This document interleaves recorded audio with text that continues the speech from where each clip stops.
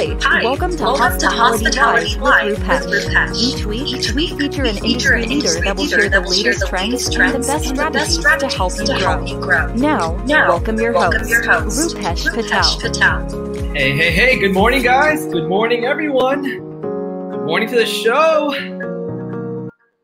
All right, hey, guys, welcome to the show. This is episode number 68. I am super excited about this conversation. Guys, it's the end of the year. A lot is happening in the hospitality industry, and for all of us, we're trying to get into the holiday mood, right? And this is episode number 68. I'm super excited to talk to this gentleman. He's a leader. You probably all know him. Guys, comment and let us know where you're watching from. He is the president and CEO of Best Western Hotels and Resorts. I'm super excited about that. David Kahn will be here in a minute. I'm excited about that. Guys, comment and let me know where you're watching from, because guess what? Before the end of the show, like we do every week, giving away a $50 Amazon gift card to the person that's most engaging on this show. Guys, today's episode, you're going to learn about leadership in hospitality and how you can grow yourself. Discover what's in store for 2021 for your hotel, and learn how David became the CEO of his company. He has a great story, and I'm super excited about that. This week's, we're gonna go right to the mindset. Every week I talk about a mindset that kind of helps us grow. It's helped me grow to share this with you. And guys, please comment. Let us know where you're watching from. We have people from all over the place. We have people from, Nashville. Good morning. Richmond, Toronto, Lexington, Tampa, Dubai. I love this. Mississippi, New York. Good morning. Fargo, Maryland, Texas, Mississippi, Florida, Houston, Illinois, Qatar. Good morning, guys, to everybody. Thank you so much for being on the show. When I told my friends and family that I was going to have Mr. Kong on, they were like, what? Are you crazy? Are you kidding me? So they're watching. Guys, good morning to my family and friends. Good morning to all the connections here on LinkedIn. I'm so excited about this episode. And every week, like I said, we talk about a mindset. And this week's mindset, I posted this yesterday, and it's simple. In business, if you want to be a professional, just be nice. Start off with being nice, right? There's no reason to be mean to somebody that you don't agree with, right? Kindness matters. And I always think about this when I don't agree with somebody. I try not to offend them, right? And words like please, thank you, ask them a question, I appreciate. Like, I get a lot of requests on here on LinkedIn to say, will you do this for me? Will you do this for me? Will you be on this show? And I could just say no, but I don't do that. And it's part of being a professional, a business professional, when you're talking about being nice, and kindness matters. So that's this week's mindset. And, it means so much. And, it doesn't cost a penny to be nice, right? And you can go back to episode number 66 and watch Jones Laughlin, how we talk about powerful words that can change your mindset. It can change your business and how you use them in your everyday life. And it's super important. And guys, comment and hit the like button if you do agree. And let me get right into this week's episode. So guys, this week's episode is brought to you by our good friends at SGS. And thank you so much for them for sponsoring this episode. Because of them, we make this show happen. And guys, I am posting in here. Actually, here's the link to it, so that way you can grab it real quick. And I want everybody to go to this website. I made a quick link, and it's bit.ly, bit.ly/SGS Rupesh. Guys, click that link. Actually, somebody put this link in the chat for LinkedIn, because we have YouTube and LinkedIn on the same stream. So somebody put this in the chat. Guys, SGS, thank you so much for sponsoring. SGS is a leading inspection, verification, testing, and certification company for hotels, right? With their cleaning and disinfection verification services, they help hotels and travelers alike with unbiased approach to cleanliness. Now, what does that mean? That means that when we're trying to improve or get the confidence of our guests, right? And have them come back to our hotel. How do they know if your hotel is actually clean? How do they know if it's actually safe? This is what SGS does. They're an unbiased company that comes in virtually, or they can come in physically and inspect your property and figure out what steps you need to take to make sure that your hotel is in line with, national best practices, cleanliness practices with the CDC. They do work for hotels worldwide. Thank you so much to SGS for sponsoring this episode. And guys, by the way, there's a link right there. And, every week we talk about Hospitality Minute. And, Sarah, you're on. Good morning. So Sarah, and both of us are doing work for SGS. And I think it's important to get our guests' confidence back by definitely letting them know that this hotel that I'm staying at has a certification of being clean. Like, I've stayed at a few hotels here in the last few months, and so have you. You've traveled all over the place to stay at hotels, including Mexico. And how did you know that hotel in Mexico was clean? Well, yeah, I mean, it's all about the visibility and I mean, dare we say the idea of that, like, hygiene theater. They have to be very bring their hygiene standards to the forefront, where before, the cleaning would really happen kind of behind the scenes. And now everybody wants to make sure that, things are clean. But what I really love about SGS is that, as you mentioned, they are that third party. So, and if you even look at the company, this is what they've done for like over 140 years. So they are a third party verification service across all industries. So they have this high standard, this high level already.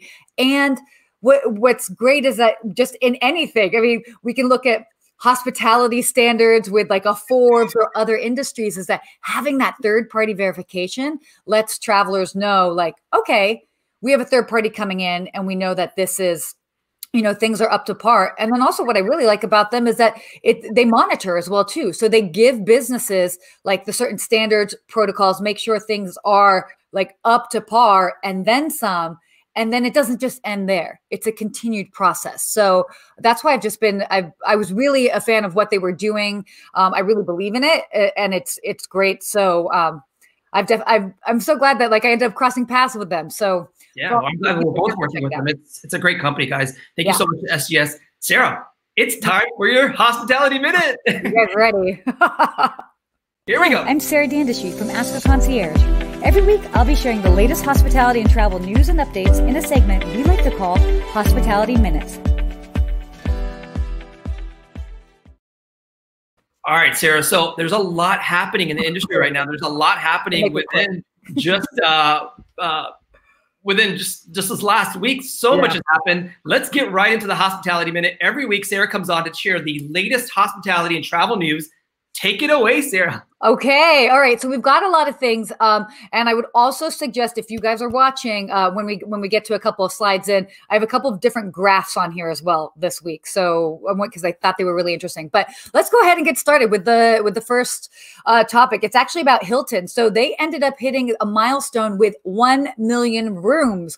Why is this remarkable? Well, they ended up hitting this 1 million room mark in the middle of a pandemic, which just goes to show you, a couple weeks ago, we did kind of talk about how the, construction of hotels and how development of hotels are still happening even throughout the pandemic. And so it was really interesting that they were able to continue to do this. And they kind of credit it to being, it's a capital light business model.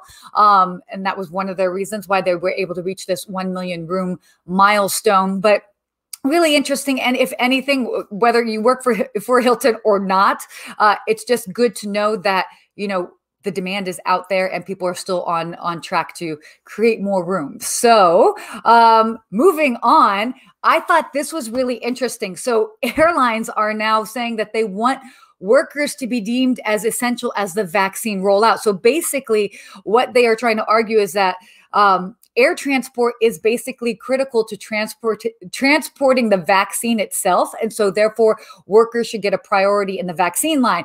Why I find this interesting and why I wanted to bring it up is, it's like, okay, I get what they're saying, but then we also think about us in the hotel industry, or maybe you're thinking about servers. So it's like, at what point do we draw the line in regards to that? Obviously we all, want to get back to work and be in an environment where we can, work comfortably and safely. But I do find it interesting that, basically the airlines are being like, our employees are essential as well too. So just a food for thought. Interesting to hear what they're doing. And And yeah, so moving right along, okay, so this was kind of cool. The U.S. Hotel industry forecast has been adjusting in response to, obviously, our winter surge that we're in, as well as the anticipation of vaccines. Now, according to CBRE, they actually were forecasting an average national occupancy level of 44.4% during the first half of 2021, and then increasing to about 55.7% during the second half. Really what they are saying is that, vaccines and have been like essential to rolling out in the first quarter, and then we will end up seeing the benefits of that. So this is a really cool graph. If you guys want to take a photo of it, they actually put it out and you can actually see the trajectory. Again, kind of going back to what they've said over the past couple of months. I mean, we're really kind of looking to ADRs and RevPAR levels not really kind of getting back to what they were at the beginning of the year till about 2024. But this is a really interesting graph. I found it and I figured you guys might find it interesting as well too. And then moving right along, so more than half of pre-pandemic hotel jobs are still gone. And I know this might not sound so exciting, and but I will have a positive spin on it. I mean, basically what we're kind of seeing is that hotel staffing at U.S. hotels is about 46% of pre-pandemic levels. And obviously right now we are going through this winter surge and it is expected to drop.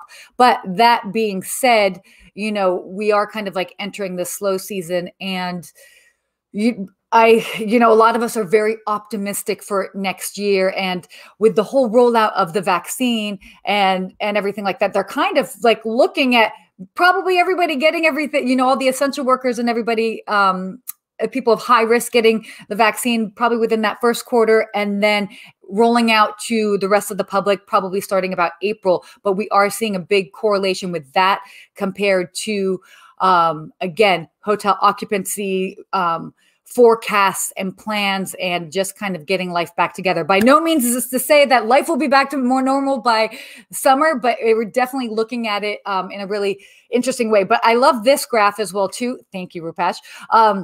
That you can see the employment levels based on the type of hotel, from economy, mid-scale, upper mid-scale, upscale, and upper upscale. So it's just really interesting to see that you're kind of seeing this correlation, that sort of the higher end, the more luxury of the hotel, the lower their, their employment numbers, versus more of the economy hotels have been able to really, they've been able to really retain in general their occupancy, as well as also their staff. So a lot of technical stuff today, but that is it for today's Hospitality Minute.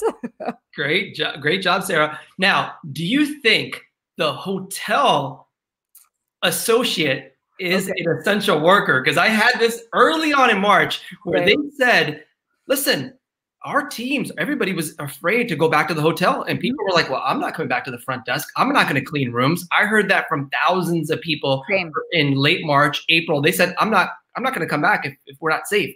And they early on deemed that hotels were essential as far as a business. Now, were the associates or the employees working at a hotel essential? And should we be getting the vaccine too? And that's actually why I ended up pulling that story for today, because I too have heard that quite a bit. And just knowing people, I mean, I know we've got a lot of people that are listening that some have gone back to work. Maybe some haven't yet. For some people, that's, we all have different levels of concern. And we all, and it's all valid, just depending on our background and all of that. So that is a great question. I just thought it was really interesting that if the airlines are going to say that, then do hotels say that? Then who else? Then who's next? Restaurants say that? Where do we end up drawing the line? Obviously at some point, they want to make it available for everybody, whether it's for comfort or whether it's a requirement. But yeah, it's definitely going to be interesting to see who kind of chimes up and be like, okay, we're essential. Make sure you get to us first. But, I'm glad healthcare workers are getting it first, because, my dad being in the hospital for 2 months and then eventually dying from COVID, October 23rd, I saw what the hospital and their staff was struggling with. and it was tough. And I know they get home every day and they're afraid of infecting maybe their family or their friends, and then coming back to work and saying, listen, is this the day I'm going to be on a ventilator because I got sick and worse, right? And so those are the things I think about, and I'm happy that this vaccine's out. It's going to help us all. And yes, occupancy levels are down right now for a lot of hotels, including ours.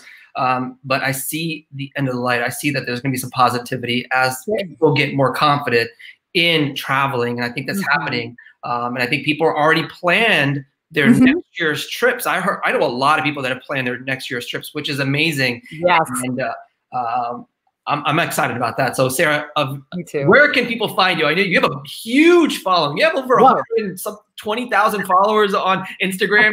Verified. You're a verified account on Instagram. She's on YouTube. You're on LinkedIn. You're like all over the place. Where can people find you? You guys can find me, well, first of all, my website, which is askaconcierge.tv.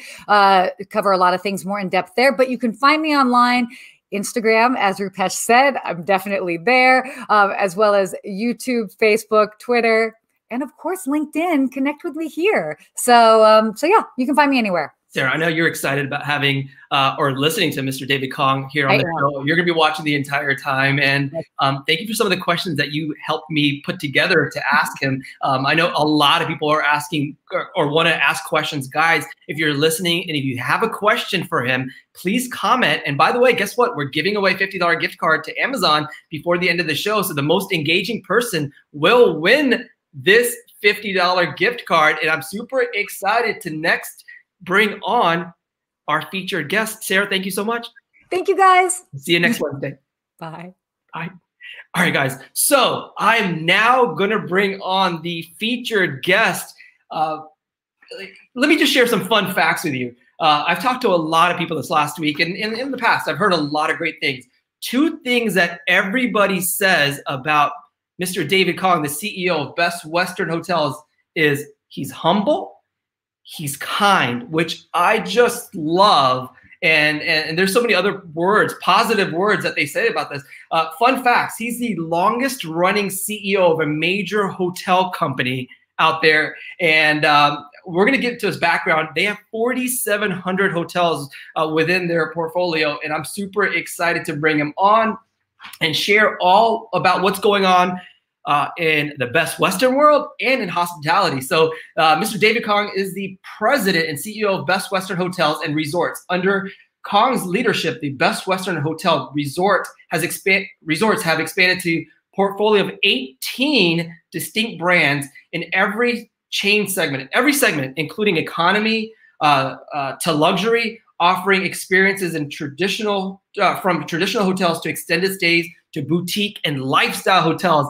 Kong has positioned the company as a front runner in innovation, being named the most innovative companies in the world by Fast Company in 2018. That's awesome. His achievements were further honored in 2019 with Hotel Interactive and Guest Lab magazine, both naming him, Mr. Kong, the innovator of the year, which is amazing. I have the honor and privilege to bring on Mr. David Kong. Welcome to the show.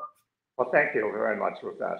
Great to be on your show. You know, when I was explaining to my friends, I was like, I have the CEO of Best Western. They're like, oh my God, I love that brand. It's awesome. You guys are doing so many amazing things. You have 18 different brands within a choice that everybody can pick from. And you saw Sarah share that chart. You're across all those segments, which is awesome. So you see that there's hoteliers, you know, we'll talk about the model, but welcome to the show. Well, thank you very much. Now, you're the longest running CEO of a major hotel company. And how does that happen? How did you get into the hotel business? How I started? Well, it's actually pretty boring story, because when I was in high school, I already knew that I wanted to be in the hotel business. I grew up in Hong Kong, and at the time, you know, my parents worked very hard. They basically worked 6.5 days every week. So they really treasured the little family time that we have together. And my dad used to take us to nice restaurants for family dinners on Sundays. And at that time, the nice restaurants were all in hotels. So from a young age, I was exposed to a lot of the fancy hotels like the Hilton chain in particular. So when it was time for me to go to university, I decided to major in hotel administration, and I went to Hawaii, actually, the University of Hawaii. And from that point on, I just started working in hotels, and it's been almost 50 years. Yeah. What was your first position at a hotel? Well, I was a dishwasher, busboy, and someone took a chance on me and made me a waiter. And I just progressed up the ladder from that point on. I basically worked almost every job in the hotel industry. Yeah, yeah, and I read about on your background, and it's really cool to see that you moved from here to there, and I haven't read that you took a job that I think you were living in San Francisco, and you had an opportunity for a lower paying position, and you took it as an opportunity. And that's happening right now where hoteliers or people that are laid off or furloughed, they're like, well, why would I go work at a hotel for less money right now when I'm so used to this one thing? And I think it was an opportunity cost for you that you took this on and to become where with the experience and become where you are or where you are today.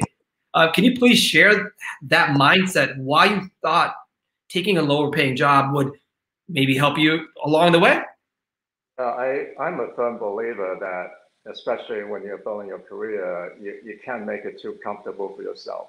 You have to give yourself a lot of tests and subject yourself to hardship, because that's how you grow. And at the time, I was with a small, medium-sized hotel company, and I just got a promotion. They would notify me that I was going to be resident manager at a 400-room hotel in San Francisco, which would be a dream job for a lot of people.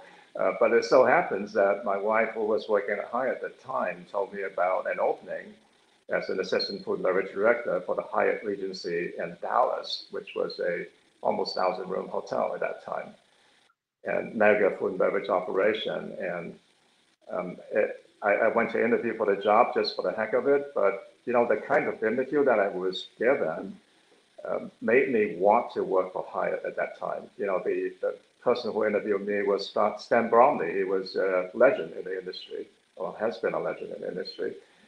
He asked me questions about how do you dice an onion, what are the 5 major mother sauces, and how do you make a Chiron sauce, and very technical questions. And I thought, wow, this I'm interviewing for an assistant food and beverage director's job. There's a whole culinary staff. That's really not my department, and yet he asked me about those things, which really show the depth that they want in their people. And I thought, well, if I started working for Hyatt, I could gain a lot of knowledge along the way. So that's why I decided to take the Hyatt job, which was basically 2 steps down and about $10,000 pay cut. Well, back in the 70s, that's a lot of money. Yeah. So I did that, and I progressed with Hyatt. I was with Hyatt for 19 years. And then there was another time which I did that again, which was when I was in the corporate office at Hyatt, and I've been there for about 10 years in sales and marketing. And I was exposed to a lot of things in database marketing, website, so on and so forth. And there was an opportunity to join a consulting company. And I thought, wow, I've never been a consultant. So I took that opportunity and went to KPMG Consulting and did that for a year, which really rounded off my experience, because every job just basically teaches you something, whether at the time you appreciate it or not.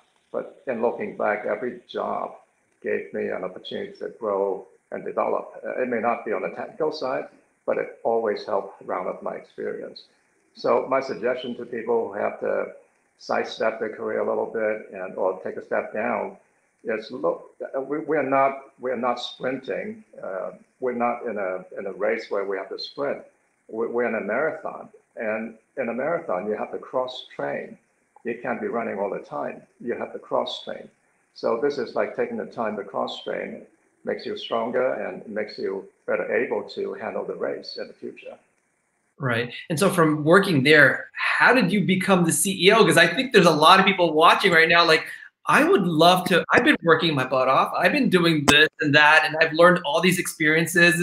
And by the way, I discovered that you learned every liquor bottle at the bar and understood what it was and the label and all those things. That was a great story that I read about your background and experience. But how do you actually become the CEO of a major hotel chain? Well, all these things that you talked about are interrelated, and I talked about building a foundation and cross-training. When I was a waiter, bear in mind that I came from Hong Kong, right? I wasn't exposed to the way of life here in the United States, and certainly not familiar with a lot of the names of scotches or bourbon or gin or vodka. When I became a waiter, when people order name brands, I have to know what they're talking about, right? So I made it a point to go to the liquor store in the supermarket and try to learn every brand there is. So when people say Hake and Hake, I know what it is. But the way that I became CEO is actually attributed to the foundation that I gave myself. Talked about taking pay cuts and joining different companies to learn. Basically, at Best Western, I was on an engagement for Best Western and as a consultant to work on the loyalty program. And the CEO at the time said, well, you did a great job with this plan, and we'd like you to join the company to make it happen, which to a consultant is probably the worst nightmare. As consultants, you basically, you take information from everyone and regurgitate it back to the company and you move on. So for a lot of consultants, that would be the worst nightmare, but they made me an offer I couldn't refuse. So I joined Best Western, and within 3.5 years, I had 5 promotions to eventually becoming the CEO. But I attribute that entirely to the foundation that I gave myself. I was very well versed in many areas, whether it's rooms or food and beverage or sales or marketing or technology. And you think about what I did at Hyatt, what I did at the consulting company. All those experiences made me uniquely qualified for the position when it became available. Right, and I love that you are going above and beyond that position. It's not just what you learn within your box, but you're going outside your box and learning different departments, learning things that you would have not learned just in this one bubble, right? And I love that you went above and beyond your duties, because I think that's key right now when you're like, I'm the front desk manager or the F&B manager or any position at a hotel, and you can learn outside of your bubble within maybe you're outside of your department and learn things that maybe you can bring in. I always talk about when I go to a restaurant, especially if it's like a branded or something very cool, I think about how I can use their marketing, their experience, and their customer service and bring it back to my hotel. So it's the same thing when we're talking about hotel operations. I think it's important when you're going above and beyond, like you're talking about, that so many people can learn. And I think those are the habits. Those habits that you've learned, and now you've become the CEO. Is that true? Well, that's absolutely true. And if you read the book, 7 Habits of Highly Effective People, they talk about sharpening the saw, which is always giving yourself opportunity to grow and develop. And what you said is so right. I really believe in that. You look for every opportunity to learn and develop. And I call that being intellectually curious. If you're intellectually curious, you can be very well versed in many things. And when the opportunity comes along, you'll be the person to be able to land that job.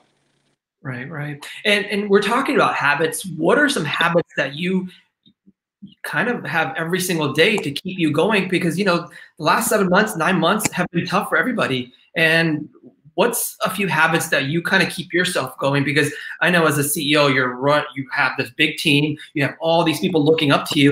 And often sometimes as leaders, same thing with me, I feel like it's a roller coaster going up and down when we're talking about life. How do you keep yourself going? And what are some of the habits that you use to keep yourself motivated? I like what you said earlier about being kind. And also you mentioned something about being positive. I think those are 2 very important leadership traits, especially at this time. People want empathy and kindness during this pandemic because they're suffering incredible personal and professional hardship. And to be able to put yourself in their shoes and relate to their pain and be able to speak to them as such is so very important as a leader at this time. People want you to understand their hardship. So I would say that that's first and foremost. And being positive is also important, giving people hope that this too will be over is really important. And that positivity and hope is what keeps people going. Because when there's so much darkness around you, they really look for that little glimmer of hope. So those two things are very important. But that aside, I think if you look at 7 Habits of Highly Effective People, all 7 habits are really important. And the one that I particularly like is being proactive. Every person, every company has a life cycle. You have to understand where you are or where the company is. At this time when there's so much hardship and the business is way down, it's a different phase than where we were in 2019 with everything going right and hitting on all cylinders and breaking new records all the time. So you have to be very attuned to what phase of the life cycle you are in personally and what the company is in from a professional standpoint, and be very attuned to what you need to do in that particular phase. And maybe you don't have all the answers, but surround yourself with people that can help you think about these things. And I believe in constantly transforming and evolving yourself. And I use the word reinvent yourself or reinvent the company because sometimes the situation dictates what you need to do, and sometimes you can make the situation something that's going to be positive and productive for you. So there are 2 ways to look at it, but being proactive allows you to be successful in either case.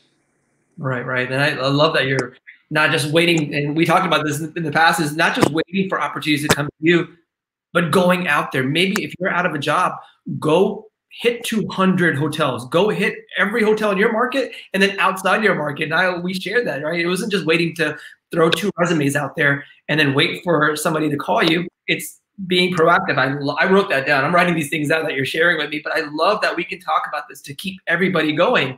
And like you said, everybody is struggling no matter what. You can be the CEO of a major hotel company or work the front desk at a hotel or be cleaning rooms. Everybody is going through a struggle, I feel like. And, these struggles, I feel like, make us more stronger as a individual and then maybe as a team.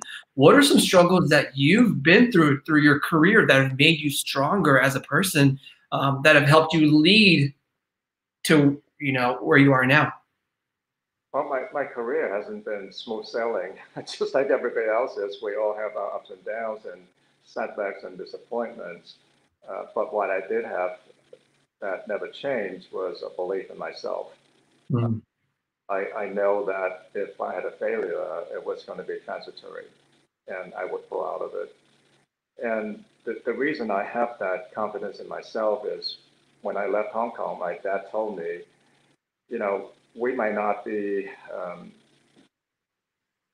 the most qualified person for whatever job that we were given, but what we do have is dedication and hard work, that work ethic. My dad worked 6.5 days every week of his life, and when he was working. And so I grew up with that work ethic, and I knew that hard work and dedication will overcome any difficult situation. So I believed in myself, and I think going through hardship does make you a better person. And I've had setbacks in my career. I had to pivot and do something different. And I look back, well, that made me a better person and made me appreciate other people that might be in that kind of pain, and made me appreciate that what I had was actually pretty good, but what I got myself into was even better because I was able to learn and grow from that point on. So setbacks are transitory, and don't let that define who you are. We need to define who we are. Right. And I like that you believe in yourself, because if you don't believe in yourself, nobody else is that I feel like that's true. And I had a mindset in the past where I would judge myself like I'm not good enough. And I would be in that mindset like there'd be like, we're on a roller coaster ride. I feel like all the time. This is it's called life, right? And I would in the past think like, I'm not good enough. Why am I doing, even often I say, why am I even doing the show? Why are people even listening to me? I'm nobody. But then I have to think, you know what? There's confidence in you. You're helping at least one person out in the world. And that's what I look back to. As long as I can inspire one person and share and help somebody grow, I think that's okay. And I think for all of us, if we're doing that, and just think about that one person instead of trying to build a huge following and then helping nobody. I think that's important. And I love what you're doing here. And like I said earlier, is everybody I talked to, they said you're the most humblest guy. You're so kind. Is that a learned trait, or does that come from your family? How did you learn just to be humble and kind? And yeah, you have this and you have this title and all these other things, but where do those feelings come from, or how did you get that mindset? Well, I have to be the first to admit that I still have a long ways to go, and I appreciate all the accolades, but I still have a long ways to go. I aspire to be an even better person than who I am, but I'm introspective. I always look for opportunities to improve and ask for feedback, but I wasn't always like this.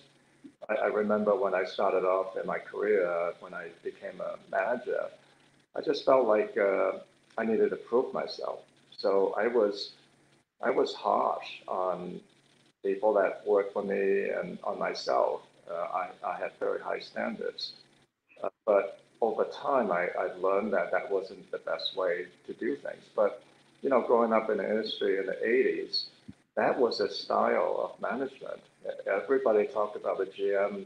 Oh, he's a really tough GM. And I remember one GM that I worked for, he would harp on the room's executive every single morning about the tracks of the elevator. But he had a point, but the way that he did that was really offensive by today's standards, but at the time was acceptable.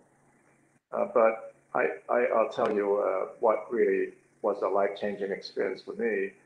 My son was born with a hole in his heart, and he almost didn't make it.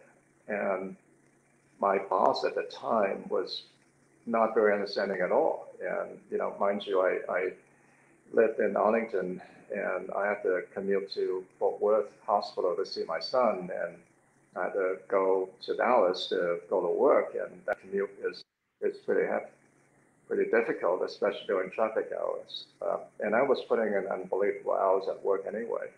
And my team was very good, and they all supported me, and we were achieving the best results ever.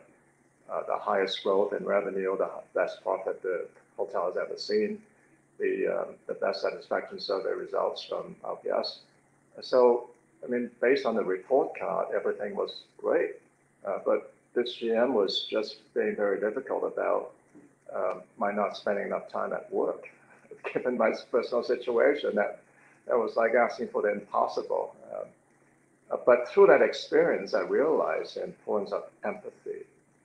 When you're going through that kind of pain, you want people to be able to understand and relate to your pain, and be nice enough to say a few reassuring and comforting words to you. That's what I wanted, but I never got it.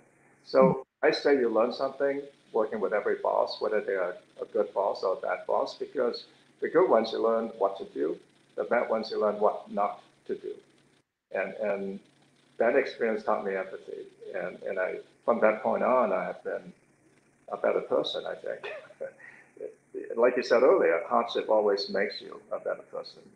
Right. And did your son recover from his? He's 30 years old now, has a pot belly. So he's fully recovered. Oh, awesome. That's good to hear. Yeah, the empathy, I think, is important, especially, and sometimes empathy comes from when you don't even understand what they're going through. It's just listening to them. That could be empathy, instead of just asking. Like, sometimes you don't understand. Like, before, my dad just died two months ago from COVID. and he was 65 years old. He was in decent health, and he just, both my parents got it, and he passed away after being on the ventilator for 45 days. And it was super hard. And in the past, I've never had anybody go into the hospital like that and be in this position and be in that state. And now I have a different way of looking at life when people are in the hospital. And I know some people that are in the hospital right now, and I can understand that. But even when you don't have that experience, you can understand just by asking questions. And I think you received from that boss, you learned how to, you said, I'm never going to be that person ever again to somebody else and treat them that way. And I like that you learned that, because I think all of us have to sometimes go through that, right? Right. And by the way, I'm very sorry to hear about your dad. This is shocking. It's the first time I've heard. My heart goes out to you and your family. It must be tremendously difficult. You always say COVID is going to happen to someone else, but for it to hit home like that, it must be tremendously difficult. Thank you. Yeah, we were in the hospital whenever we could, every single day, all day long, and we still miss him. And we just keep going. And through this entire thing, I've just stayed positive. And that's one thing I wrote down that you said is staying positive. It gets better. Although we're going to miss him, and he's not going to be here for maybe life's memories and experiences that you're going to go through. Your heart's still there for him, and he's there for you too. So that's a kind of look at it. And staying positive is kind of the best way it's kept me going this entire 9 months. Actually, in the last 5 years, I just had a different change the way I think, instead of thinking about the negative stuff. Because in the past, I would just be like, oh, I'm tired. I complain about a lot of things. I would talk about negative things. And I see that it wasn't driving me to grow anywhere, and it wasn't taking me anywhere. And so once I had to change my mindset, you can get through a lot of these pains and struggles like we're talking about, which we're all going through right now. And thank you so much. Now I want to get into some good news. Is that Best Western has 18 brands now within the system. And I love all the stuff that you're doing. And, for 60 years, I think Best Western only had one brand. And with your leadership, now you have this huge collection of different experiences for guests. And tell us about what's going on at Best Western, and help understand what 2021 looks like for your hotels and maybe the industry. Yeah, I mentioned earlier about the need to reinvent yourself or the company, and the need to always evolve and keep up with the times. And it's kind of amazing looking back that in 2010, we only had one brand, and today we have 18 brands. And in 2010, we were only in the mid-scale segment, and today basically our portfolio encompasses every segment of the industry. And what we try to do in building all those brands is really to give ourselves foundation, the foundation to grow and scale, the foundation to be better appealing to today's customers and travelers. The fact of the matter is, people want different experiences. And sometimes when they travel on business, and when they travel on the leisure travel, the personal travel, they want different experiences. So we have to be in every segment and every price point and every location to be able to provide that experience and build loyalty. And it bodes well for our loyalty program, which has grown tremendously now. It's almost 50% of total hotel revenue. So that contribution of 50% is tremendously important to the success of any hotel company. And so I think, as we recover from COVID, because of the foundation that we've built over the years and the ability to offer all these options, both to developers and to the traveling public, would enable Best Western to be so much more successful going forward. Right. And what does a pipeline look like for hotels coming into the market? I was in South Carolina, Savannah, about a month ago, and I saw a brand new, I think it was a brand new Glow. And it was beautiful. And I was like, wow, this is awesome. This is the first time I've seen looking at a glow in front of my face, and it was beautiful. How many of those glows are what's in the pipeline for Best Western right now? Okay. Well, first of all, let me just say, because Sarah talked about Hilton hitting a million room count mark, and likewise at Best Western, we actually opened over 300 hotels, close to 350 hotels globally in 2020, which is remarkable in the pandemic. Our pipeline is very robust. We have a bunch of new brands, as you mentioned. Glow and Vibe, as the name implies, are very exciting boutique brands. They are new construction brands, and they have to be built to a prototype. Glow, as the name implies, glows in the area.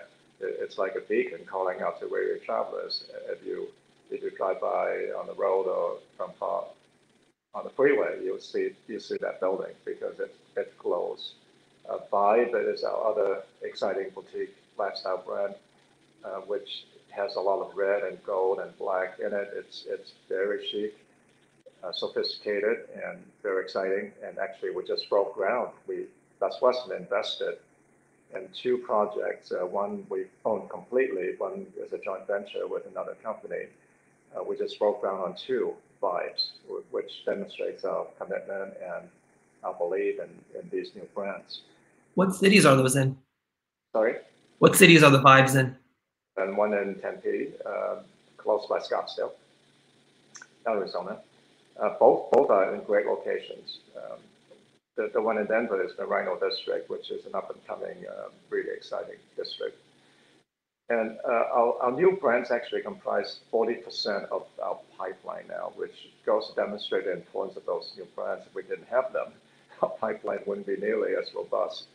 Globally, we have about 600, 700 hotels in the pipeline at this time.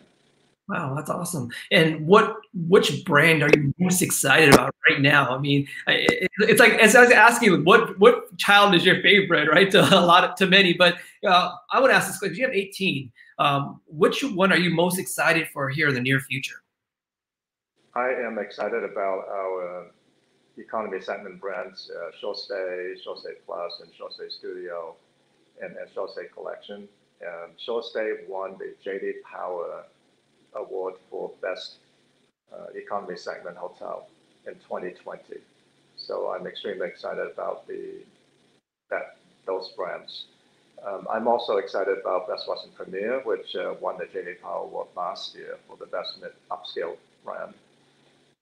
And then, I mean, I like all our brands. Every brand has a niche, and every brand would be very successful. Our Best Western and Best Western Plus brands would always be extremely successful because, you know, we have over 1,000 hotels in those brands. So they will always be very successful and sought after. They're crown jewels, as I would say.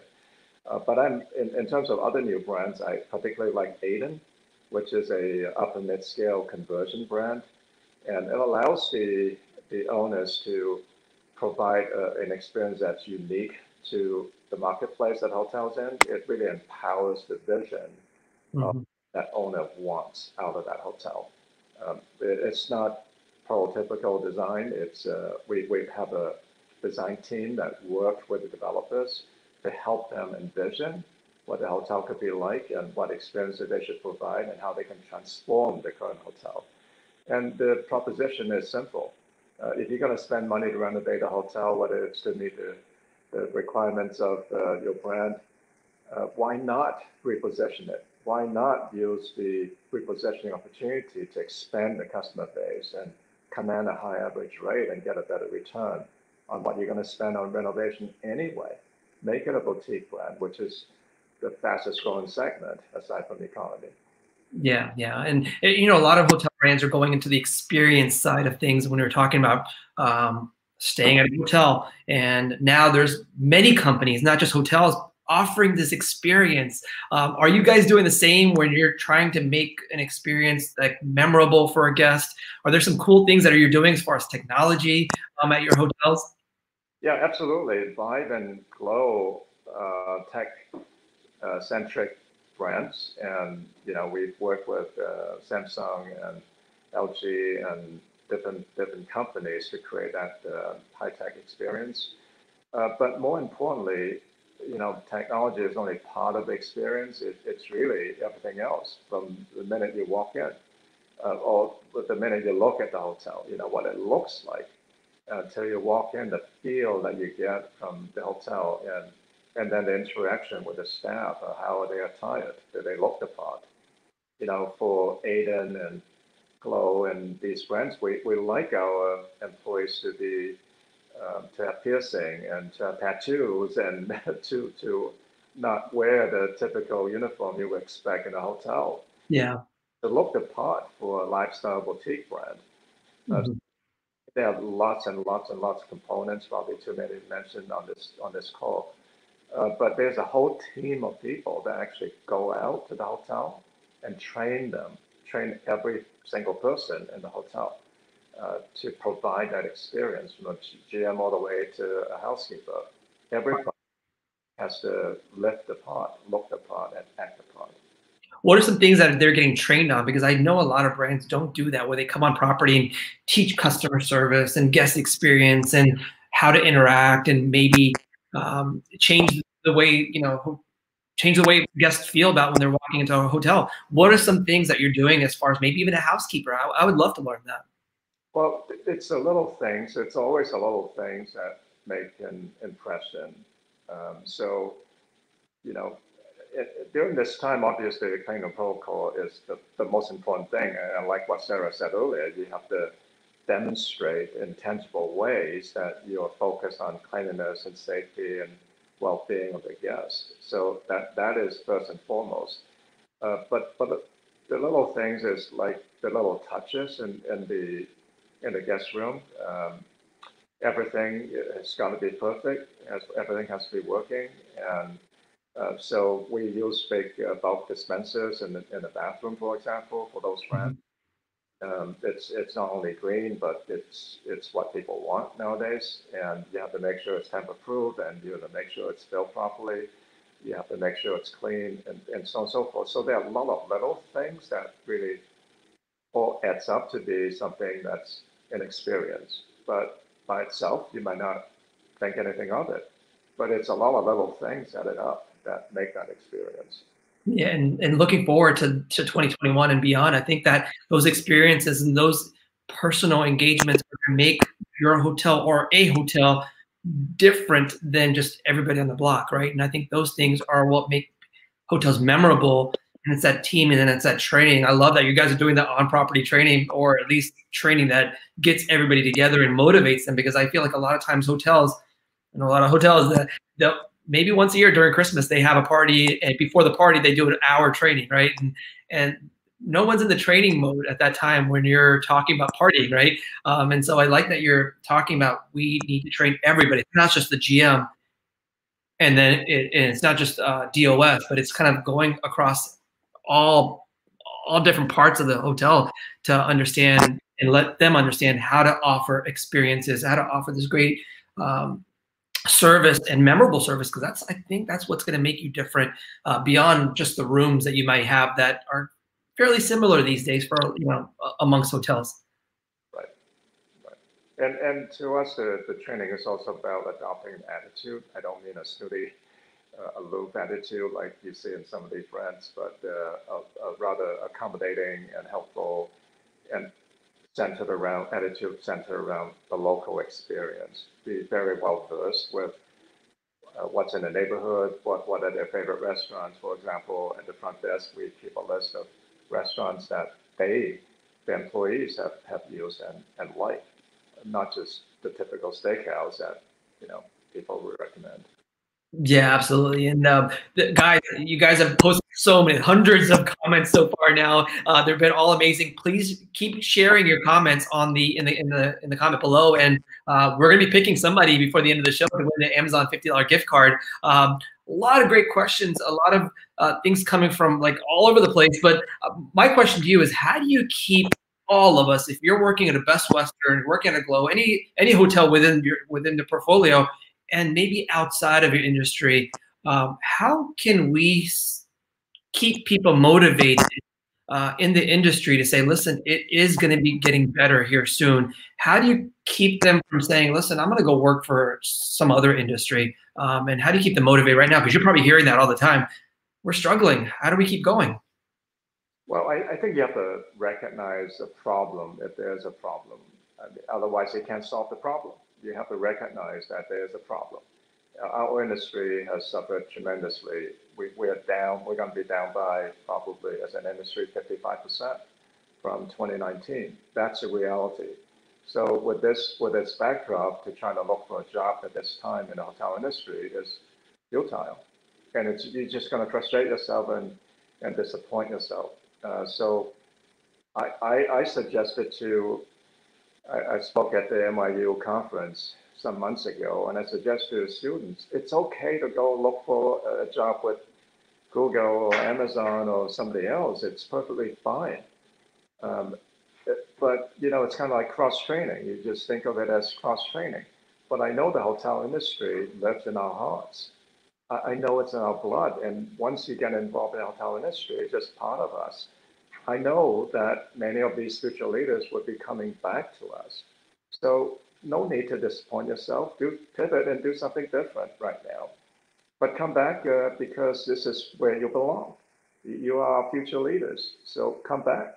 We want you to come back when things are going to be better. Right. And one final question that I have, and there's so many other questions I would love to ask you, I know your time is limited, is what's one inspirational message that you can send to GMs that are working right now? They're the DOS, they're the housekeeper, they're the front desk associate, they're maybe driving the shuttle, they're trying to get rooms filled. What's a message that you can share to these GMs that are wearing multiple hats right now? They're working long hours.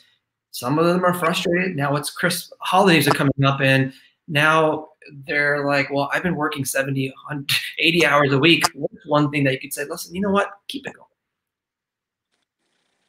Yeah, I said this earlier. I've been in those situations. I've lived multiple downturns from the 70s all in Baguio and Hawaii, where there are very few flights coming into Hawaii and hotels running occupancy in the 30s, 40s.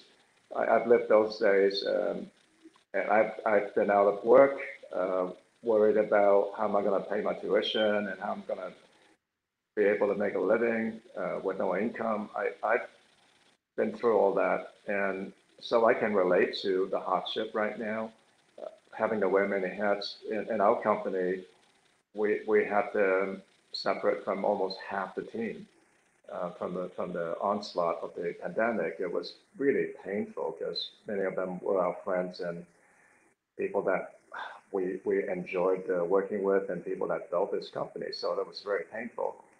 And now the remaining staff have to wear multiple hats. They all have to take on additional responsibilities, similar to a hotel. An owner today in our segment oftentimes have to be the front desk clerk, has to be the laundry person. Their families are involved in helping to clean rooms because we're trying to conserve and trying to survive. And tremendous hardship and difficulties right now. And of course, all of us are concerned about catching the virus or our loved ones catching the virus. So these are tremendously challenging times. But through all that, we have to always remind ourselves, stories are going to be written about this pandemic. It's a story that's going to be told for years to come. But we get to be the authors of this story. We get to write that story. So how would you like it to be written? And I said this earlier, the pandemic should not define us. We should define the story. Right. And with that, my final question, one word.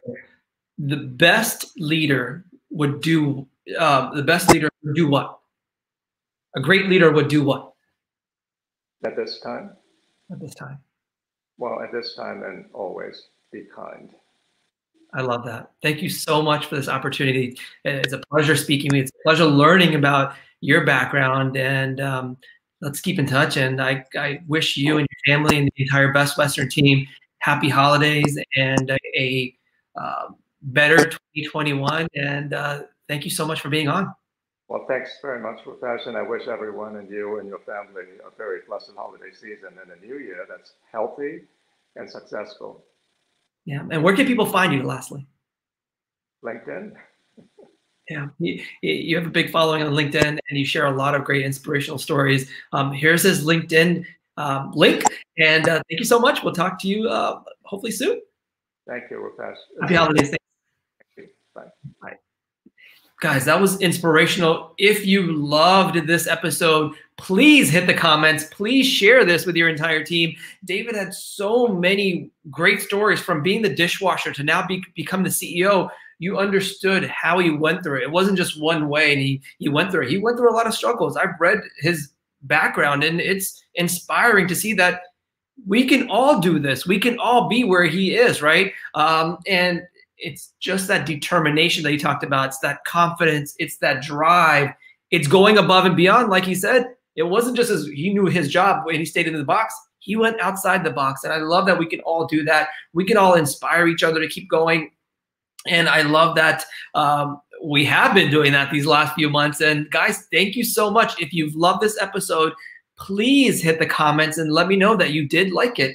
And I'm gonna pick a winner for this week's episode. It is Adele Angies. I'm hoping I say that right. Thank you so much. I mean, I wish I could give you everybody a $15 gift card to Amazon right now, because I was reading the comments as I was listening, and you guys had some great comments, and I love that we just kept each other going. And because of you, I keep this going, and because of you, that I get inspired to share and bring on some amazing people like Mr. Kong. And thank you so much to the winner, Adele Angies, and all of you for being on the show. Next week, and by the way, I'm going to read real quick. This episode is sponsored by, and let me pull it up real quick, SGS. And somebody put the link in the banner in the comments real quick. Here it is. It is bit.ly/SGS Rupesh. That takes you to the landing page. That way you understand how to get a verification for your cleanliness and get hotel guests back on to feel more confident about your hotel, and let them understand that you guys meet the standards for what's going on in the industry. Thank you so much to SGS. Now, next week, I'm super excited because next week is going to be a solo show, I think, unless I bring somebody else on as a surprise guest. It's going to be the 10 lessons I learned this year from the great leaders that I have interviewed this year. It's been, we'll have 52 episodes in by the end of the year, but I've learned from so many amazing leaders like Mr. David Kong that I'm going to be sharing the 10 lessons I learned next Wednesday at 9:30 a.m. Eastern time, and share with you that you guys can get inspired. And maybe we'll talk about our New Year's resolution as we end the year, and stay positive, guys. If you want to watch any of the past episodes, we want to rewatch this episode, inspire your entire team, go to Rupesh, RUPESH.co, and there it is, /show, and go back and watch all the past episodes. They're on YouTube and on my page. And by the way, we're updating the page to add more of the past episodes on. So please go there. Congratulations to Adele. Thank you so much for this opportunity. And please take care of each other. Please take care of yourself. And happy holidays to all of you. We'll see you next Wednesday at 9:30 a.m. Until then, see you later.